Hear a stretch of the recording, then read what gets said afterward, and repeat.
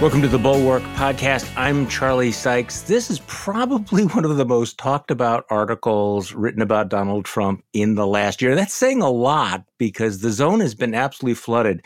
But Olivia Nuzzi's piece in New York Magazine, The Final Campaign, has just, I think it's hit a nerve because if you have not seen it, the magazine's cover photo of her article features Trump sitting alone at Mar-a-Lago.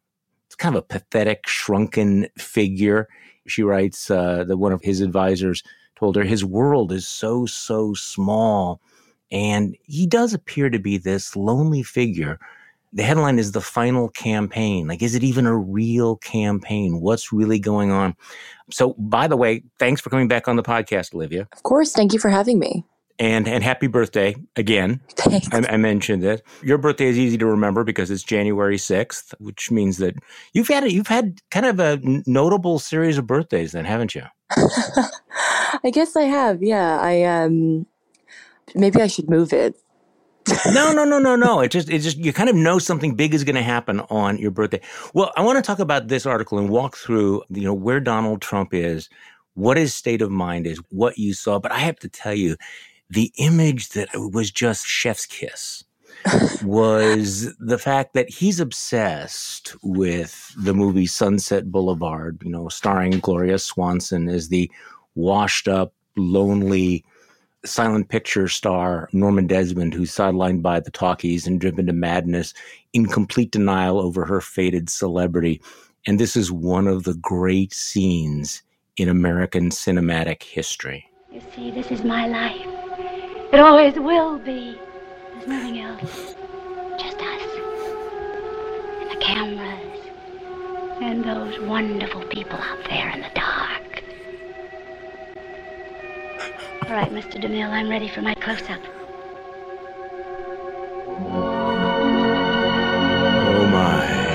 Oh my. So you can't see that and read your article and not think, Donald Trump is not Fat Elvis. He's Norma Desmond. Even the architecture of Mar-a-Lago, or the architecture of Palm Beach, but it's this mansion from a similar era of Norma Desmond's decaying mansion in Hollywood, on the opposite coast. And the more that I realized that and read about his obsession, he's mentioned Sunset Boulevard a few times publicly in sort of one-off statements decrying, the state of the movie business or whatever.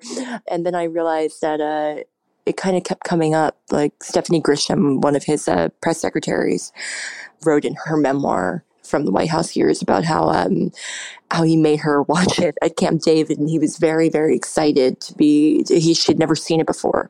And he was very excited that he got to be the one to show it to her. And she wrote about how when he watched a movie, it was the only time that she ever saw him just sit completely still, that he was not texting or tweeting or giving someone orders. He was just sitting there the whole time watching. And I thought that was so magnificent. And I just was thinking, this is a guy who wanted to be in show business and told Marie Brenner for New York Magazine in 1980 that when he decided to go into the family business real estate instead, he realized, well, I'll just turn real estate into show business. I'm paraphrasing, but the quote was something to the effect of, real estate has to be show business. And the more that I was thinking about it, the parallels are kind of undeniable. And I watched that film a lot when I was trying to write this piece, to the point where I think my fiance started to go insane. Our living room was just Norma Desmond all the time for several days as I was trying to complete this draft. But it's pretty incredible. And I don't think Grisham actually wrote this in her book, but she said something to the effect of, I don't think that he realized the parallels or how much he resembled Norma Desmond. Really? Yeah. Okay, so he showed this to Tim O'Brien, who wrote the book Trump Nation, and in that scene where Norma Desmond's crying, "Have they forgotten what a star looks like? I'll show them. I'll be up there again, so help me." And Trump leans over to O'Brien and whispers, "This is an incredible scene, or what? Just incredible." It's funny. He said something to me in our interview where the reason I got to thinking about Norma Desmond, and obviously I'm not the first person by any stretch to compare them. I think Catherine Miller in the New York Times a few weeks prior to my article made a comparison herself for a very good piece about how you can both be totally irrelevant and fading and very influential at the same time, which is a kind of a theme I kept returning to. But he was talking to me and I mentioned that he seemed disengaged and he was sort of isolated and alone and he wasn't very relevant anymore. And I was sort of, tweaking him on purpose, needling him a bit in the conversation. And he said, well, I think I've always been relevant. I've been relevant from a very young age, actually. I think I've been in the mix. And I thought that was such a funny quote. And initially I was opening the piece with that quote because it was my favorite thing that he said during our interview. And then I realized, oh, wait a second, Norma Desmond said this. And when I went back and then started looking into it, I realized that he actually had pointed to that scene specifically when he was watching it with Tim O'Brien, which I just thought was amazing. That it seems to be such a key to understanding Donald Trump, that his great fear, besides losing, is to be irrelevant. And he's haunted by the thought that he might be ignored. I think so. I mean, I don't think that this is a conscious thing, right? Like, this is my hunch. I'm not his shrink. He definitely does not have a shrink. But I think that this is something that's like purely instinct for him. I don't think that he has much of an interior life. And I always come back to this memory I have of, I was at the Daily Beast during the 2016 election, and Michael Daly, a colleague of mine there, who's this legendary New York tabloid writer who used to work for New York Magazine, he came back from jury duty and he said, you'll never believe who was there. And he was serving with Trump, who was running for president. Oh, and he said, he just sat there, and when we had to, be quiet and just sit, he said, he kind of just shut off and slumped over. I'll never forget this. He said, he's like a bag of cement. There's no light on inside. Oh.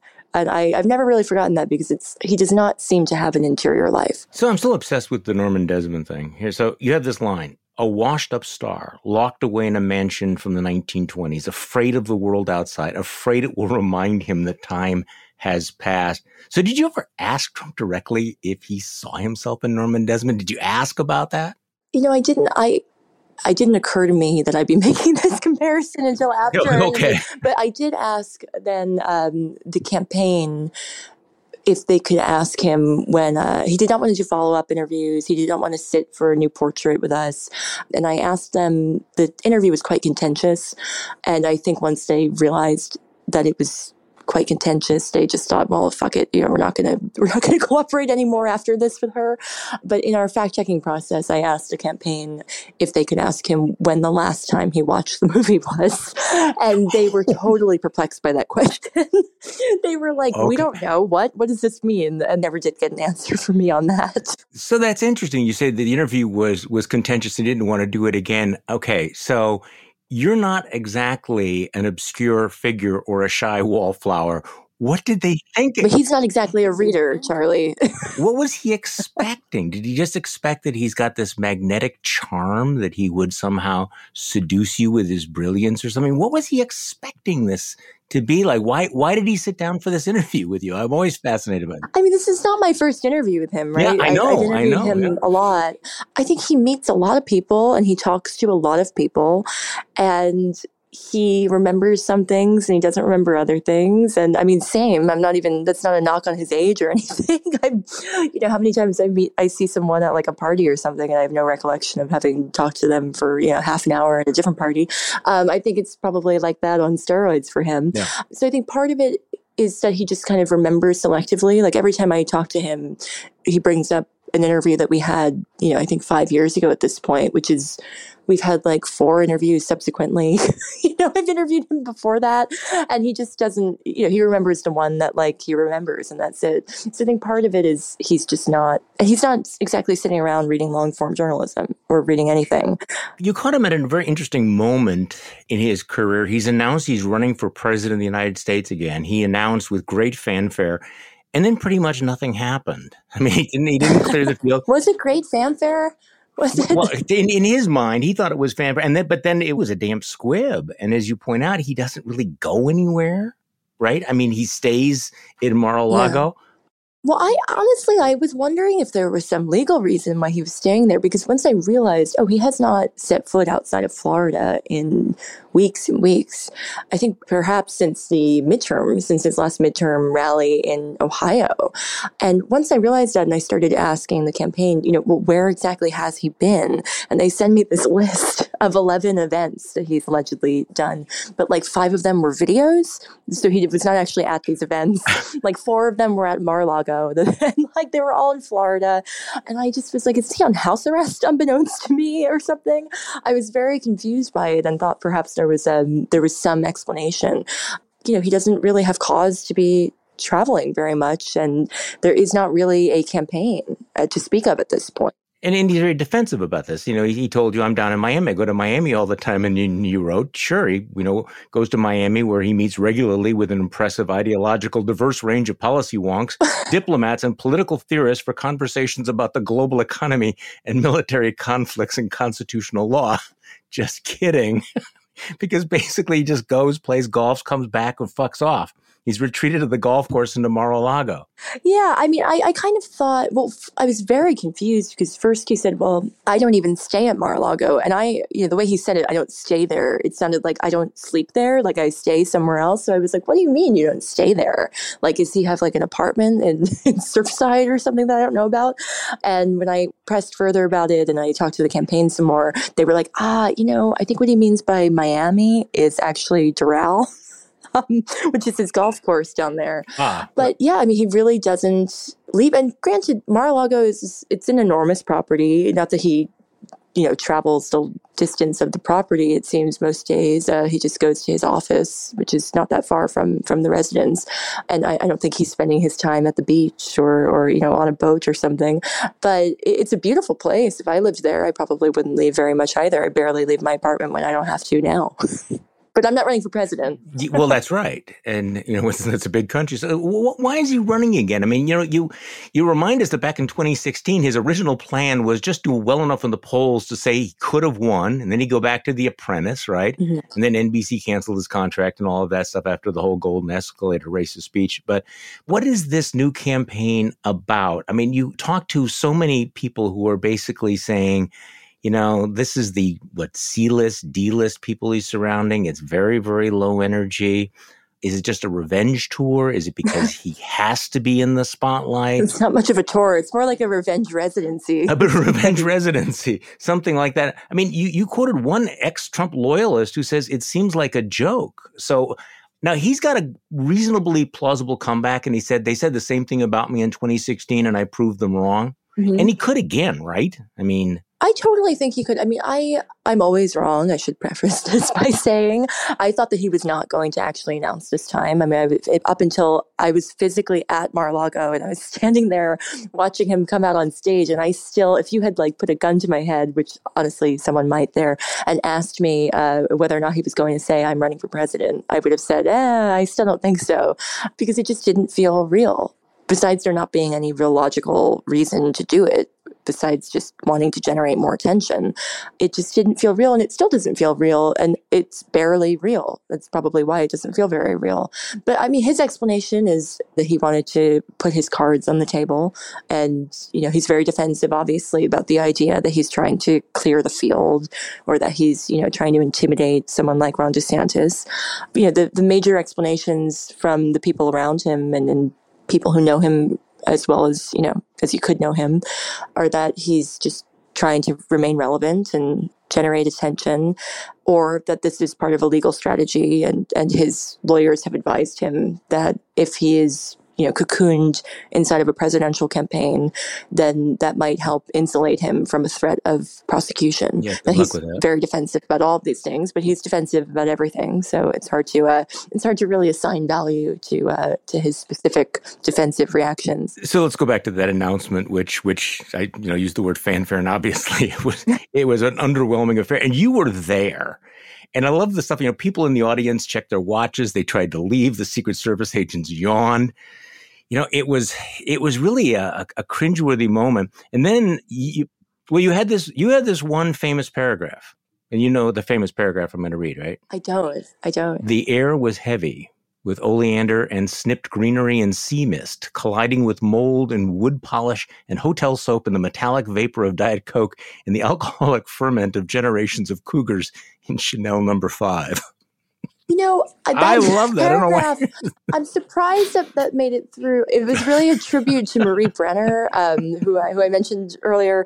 She had these twin profiles of Trump, one in 1980 for New York Magazine, which is one of the first major long-form pieces about him, and one in 1990 for Vanity Fair when he is in the midst of this economic and personal calamity, and he's getting a divorce from Ivana Trump, and he's in the red, and everyone's counting him out, and he's cocooned in Trump Tower, eating French fries. And there's obviously, I felt, as someone who started covering him 8 years ago, and I've covered him, and I've interviewed him and the people around him during that whole stretch of time, I related a lot to Marie, going back and kind of thinking through her decade of experiences in his orbit. And so I was using that as a guide, and she had this description of Mar-a-Lago, which really does smell weird, as smelling like something about mold and oleander and something else. And so it was really a tribute to Marie for people who are magazine nerds like myself. But it does smell weird there. It's an old place on the beach, and so it's very hot and humid, and there are a lot of people coming in and out of there. So I guess that's why it smells a little weird. But it was a very weird night. It's what's a weird night by Trump standards, right? I've been to a lot of Trump rallies. I've been to a lot of weird events in my 8 years covering him. And it felt almost like being at someone else's family's function or something. It was this invite-only thing where, there wasn't a ton of traditional mainstream press there. There really isn't anymore in general compared to 2016 Trump rallies, let's say. And I don't know, it's just got this very strange, sad, hollow quality to it. And he seems so bored. I mean, I talked to him about this, and obviously he was like, I'm not bored. But he really just seems so checked out. And I went back and I was watching the 2015 announcement speech a lot. And obviously, please, no one yell at me for saying this. It's not like it was a good speech by any traditional standard. However, he was articulating a very, very clear worldview. And he was articulating it well. He wasn't articulating it intelligently. With energy. Yeah, it wasn't intelligent or anything. It wasn't, but it was a coherent worldview. It was weird and scatterbrained and deeply offensive to, most factions of the population in some way or another. But it was a clear worldview. And it was the first album problem, maybe. You prepare your whole life for the first one, and the second one, it's oh shit, what now? I'm starting over. But it was, I am an insider, and therefore I am the only one who knows how it works on the inside, and I'm the only one who can help fix it. Every cop needs a criminal. That was basically what the gist of it was. And it worked. And when you go back and you watch those 2015 primary debates, I mean, obviously it's easy to say this in retrospect. I certainly wasn't saying at the time, and neither were most people, but there's no one else on that stage. The idea that a fucking Jeb Bush, God bless him, or a Rand Paul or a Chris Christie was going to be able to take him out. When you watch them, they don't even exist on that stage. They're so diminished, yeah. But you just can't even you cannot focus on anyone else but him. He has this, he's this radioactive waste in human form, just drawing you to him. And it's incredible to watch it now, because it's wow, we were all really in denial, those of us who were refusing to admit what this was. So I do think he could pull it off again, sure. I mean, but he could get hit by a bus tomorrow. Well, he's not going to get hit by a bus. He doesn't go anywhere. But if he started going somewhere tomorrow, he could get hit by a bus. Anything could happen. So the contrast that I took away from your article was that this Trump is not just bored, but tired and old. I mean, was that your impression? Totally. Because it feels very low energy. And no one would have ever said low energy about Trump 5 years ago. No. But your portrayal is a guy who's isolated, and that seems to explain a lot of what's happening right now. I mean, he needs an enemy. He needs to be focused on an enemy. And he was not, but one thing, I think I forgot to put this in the piece because I just, was struggling to finish this piece for a long time. But I meant to include this, which is that some of his advisors kept talking to me about the fact that we're really trying to get him focused on Joe Biden. We're trying to get him focused on Joe Biden. And I kept laughing and thinking and saying, well, that was the problem. You couldn't get him focused on Joe Biden last time. And in fact, you could not get anyone focused on Joe Biden last time. And the fact that he doesn't give a shit about Joe Biden, it seems like it's a huge impediment right now, right? Because he wants to talk about basically anything else. He would rather talk about the media. He would rather talk about, layoffs in the media. And, he'd rather talk about Real Housewives probably than talk about Joe Biden. Mitch McConnell would get him going. Coco Chow. Yeah, a little bit. I mean, a little bit, but he's just not animated by the people who are his actual enemies right now. And I think that that's been a problem. And it's, they're trying to focus instead on Hunter Biden. And it turns out that that was not a very smart strategy. He's always best when he has his back up against a wall. But I guess when the walls are closing in and everyone is against you because you have made everyone your enemy, maybe it's a bit harder to be, fighting. I don't know. He seems very bored and very tired, and he does seem old, suddenly old. And I used to think suddenly old. I don't know. He's old, right? But I used to think I think I wrote this at one point in a story about Joe Biden. But Biden seems very old, and he's seemed very old for the last several years that I've been covering him a bit. But Trump never seemed old; he just seemed crazy. And now Trump seems old. He just seems checked out and old. And if you replaced politics with betting on horses or something, he would probably maintain the same level of interest. Well, you have some great quotes. You have this unnamed advisor who said, in this business, you can have it and have it so hot and it can go overnight and it's gone and you can't get it back. I think we're just seeing it's gone. The magic is gone. And then you look around, who showed up at his announcement. When Seb Gorka and Raheem Kassam and Kash Patel and Devin Nunes are your stars, that's the D-list. It was D-list MAGA.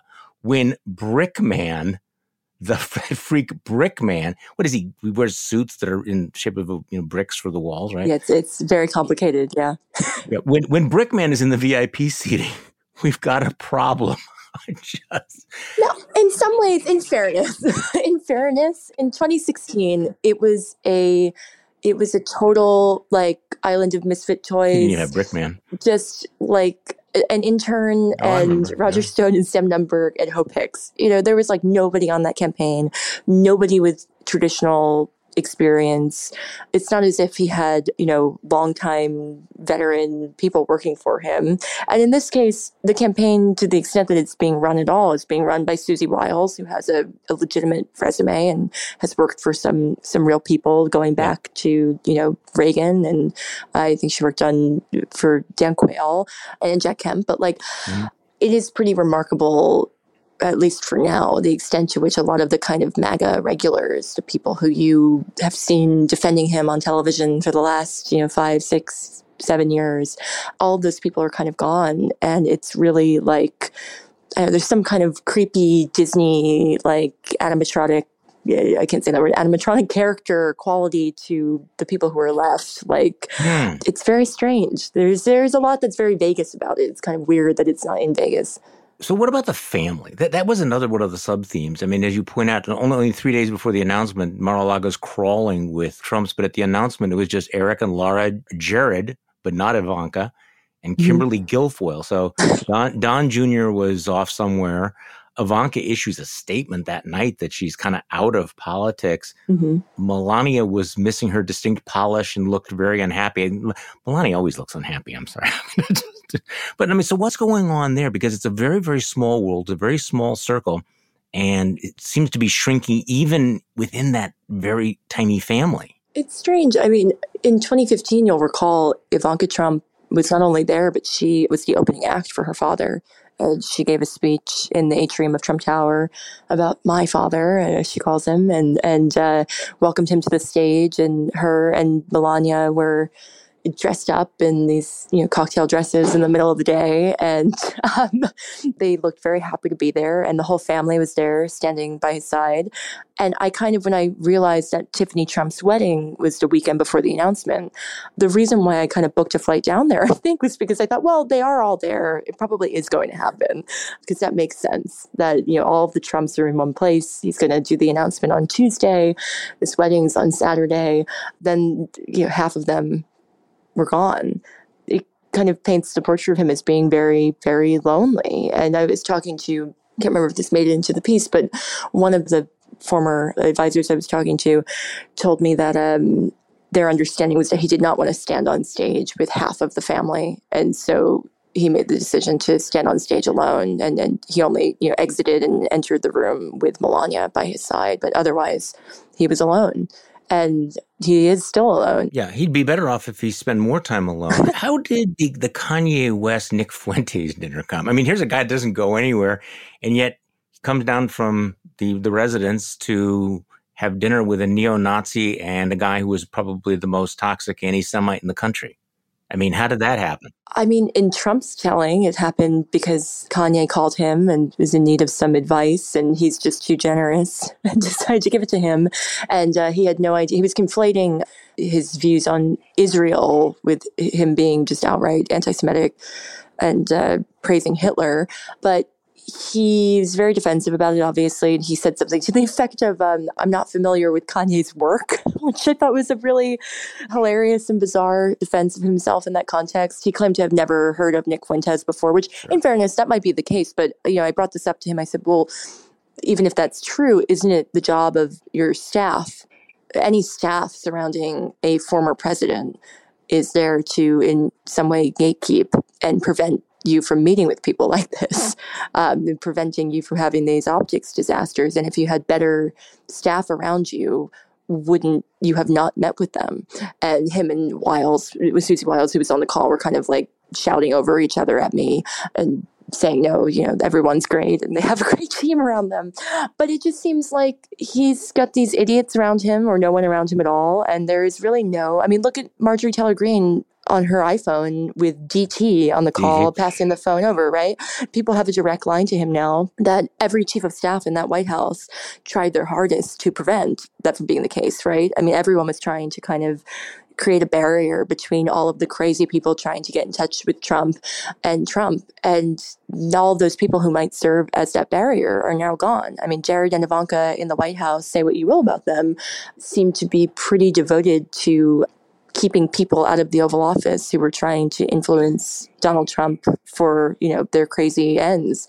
Yeah. And there's no one who seems to give much of a fuck about that anymore, who's willing to be around him anymore. I mean, he's got these young assistants, people who don't really know anything, who don't have political experience around him, and they're just facilitating what he wants.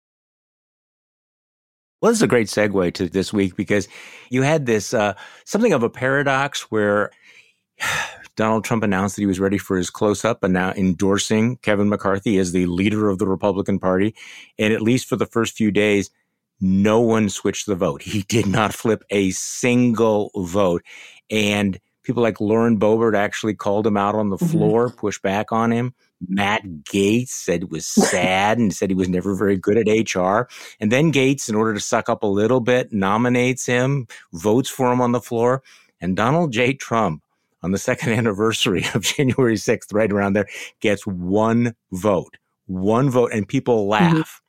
Now, in the end, he was making the calls, and that scene that you're describing where Marjorie Taylor Greene's holding up the phone from Donald Trump, she's trying to show it to the congressman from Montana, and he brushes her away, like he doesn't want to talk to her. But in the end, McCarthy's elected, and one of the first things that Kevin McCarthy says is, I want to thank President Donald Trump, that we should not question his influence. So what do you make of that? Because, of course, Trump now is obsessively doing a victory lap, saying, see, it was me. I did it. I am still relevant. They did not ignore me. I think it's exactly what it looks like. It's exactly like the campaign has been this entire time so far. I was thinking back to the 2015 primary again, and a lot of Trump's pitch was, okay, these guys in the Republican establishment don't like me. fuck them, I don't like them either, and they don't like you, the American people, and they don't work for you, and so we're gonna screw with them and make the party better reflect my base. And I think there's a chance that it'll change going forward, and he'll kind of get his mojo back and figure out a way to intimidate the Republican Party with the threat of his base turning on them again, like he did rather effectively for a number of years. But I think for the moment, I mean, how frightening is he stuck in his house in Florida playing golf, not holding rallies? Yeah, nobody seemed afraid of him. Yeah, not in touch with his base. I mean, I think a part of it is like he's one of those weird characters who, not totally dissimilar from a lot of politicians, in fairness, who really just feeds off of energy from other people. And I think more than most really requires the energy of other people in order to have energy himself. Whereas there's some people like myself, I'm completely drained from interactions with other people, right? Like I go to a party and I need to like hibernate for several days and not just restore myself. But he's the opposite, right? Like he needs a crowd, and that is what feeds his soul to the extent that he has one. And I think that part of him being just cocooned there in his, molded mansion, part of it is just, it's kind of depriving him of that, of like a connection to the zeitgeist and a connection to other people and like the vibes that he requires to be powerful. And so he's not right now. But that's why was important to engage in a little bit of ego service, that even though he played no significant role in the outcome of that, Kevin McCarthy felt the need to at least, say that he was, powerful and influential. And that seemed like more like an act of ego balm than a recognition of the actual political reality. Oh, yeah. When you don't switch a single vote of your loyalists until the very, very last moment after they get everything they possibly want. But Kevin McCarthy, felt, we got to make sure that Grandpa's feelings aren't hurt. Grandpa's very, very sensitive about this. We got to throw him something. I mean, look, Kevin McCarthy is like a cocktail shrimp of a man. Like they're obviously all of his actions lately have been completely mortifying, and anyone else would have like just killed themselves from embarrassment. But yeah, I think it was totally just to appease him. But we've seen this forever, right? Where people publicly talk about Donald Trump just to talk to Donald Trump, and they say things that have no connection whatsoever to reality just to appease him and flatter him and be able to, send it to an aide and tell them to print it out and put it on his desk or something so that they see it. I don't think it's anything new for any member of the Republican Party to be kind of debasing themselves publicly and saying something that is not true just to flatter him. How worried do you think he actually is about the legal threats against him, about the lawsuits against his company, about the possibility he's going to be indicted in Georgia, the possibility he'd be indicted by the feds? Do you get a sense he's worried about it? Is he hoping that everybody will rally around him as the martyr victim? How does this play into this weird, tired, isolated, old figure you describe? Is it wearing on him, or does he still not give a shit? What do you think? I really don't know. It's hard to get a sense of, how he really feels about anything, right? It's not like he's going to tell me. He claims that he's not, and that, it doesn't factor into it, and he's not worried. And, he repeatedly, I think like 9 times in 30 minutes told me I did nothing wrong. I did nothing wrong. I did nothing wrong. But then, there's some people I talked to around him who said that he spends a considerable portion of his day being briefed on whatever updates there are from his legal team and staying in the loop on all of that stuff and dealing with all of it. And I imagine that, more of his day is taken up by all of that than by the business of kind of vaguely running for president at this point. So after this piece comes out, Trump obviously did not like the piece. He did not appreciate the comparison with Norma. I don't think he read it. But I don't think he liked what he saw. They called you a whack job and dumb as a rock. and then they suspended your account on Truth Social. Shaky, unattractive. What do you make of that, except that Donald Trump sees everything through that lens, right? You're either attractive or you're not attractive. So he had to throw that insult out, right? I mean, isn't that the way his mind is programmed? Yeah, I mean, I think he thinks that has to be the most hurtful thing to say to a woman, because he thinks that the only thing that a woman could value is being not just attractive, but attractive in his eyes. I thought it was very funny. And I thought that Dumb as Rocks in particular was very funny. But it was interesting how little pickup it got. Like it was covered by the tabloids. It was covered by the New York Post and the Daily Mail and like the Sun. Usual. Right. The usual suspects. But it was nowhere near what it would have been just a couple of years ago. He's kind of shouting into the void on that social network that he has. So I figured he wasn't going to be happy with it. I mean, if he saw it, I figured he wouldn't be happy with the cover and he wouldn't be happy with the headline. And I think I predicted on CNN that he would call it fake news and not read it beyond that.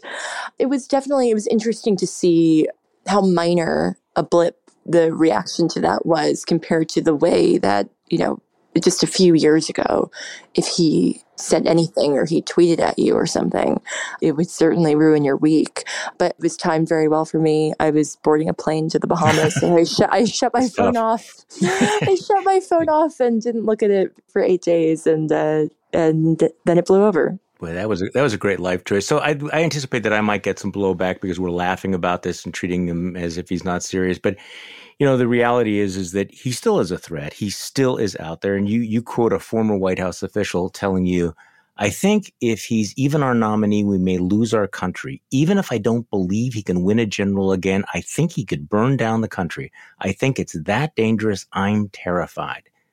And this comes from somebody that worked with Trump in the White House. Mm-hmm. So, I mean, that's the real irony. And somebody senior, by the way, it was someone senior in the White House who said that to me, and someone who does not say that type of thing lightly.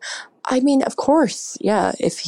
We've seen what his supporters are willing to do to try to contort reality to match what he claims it is.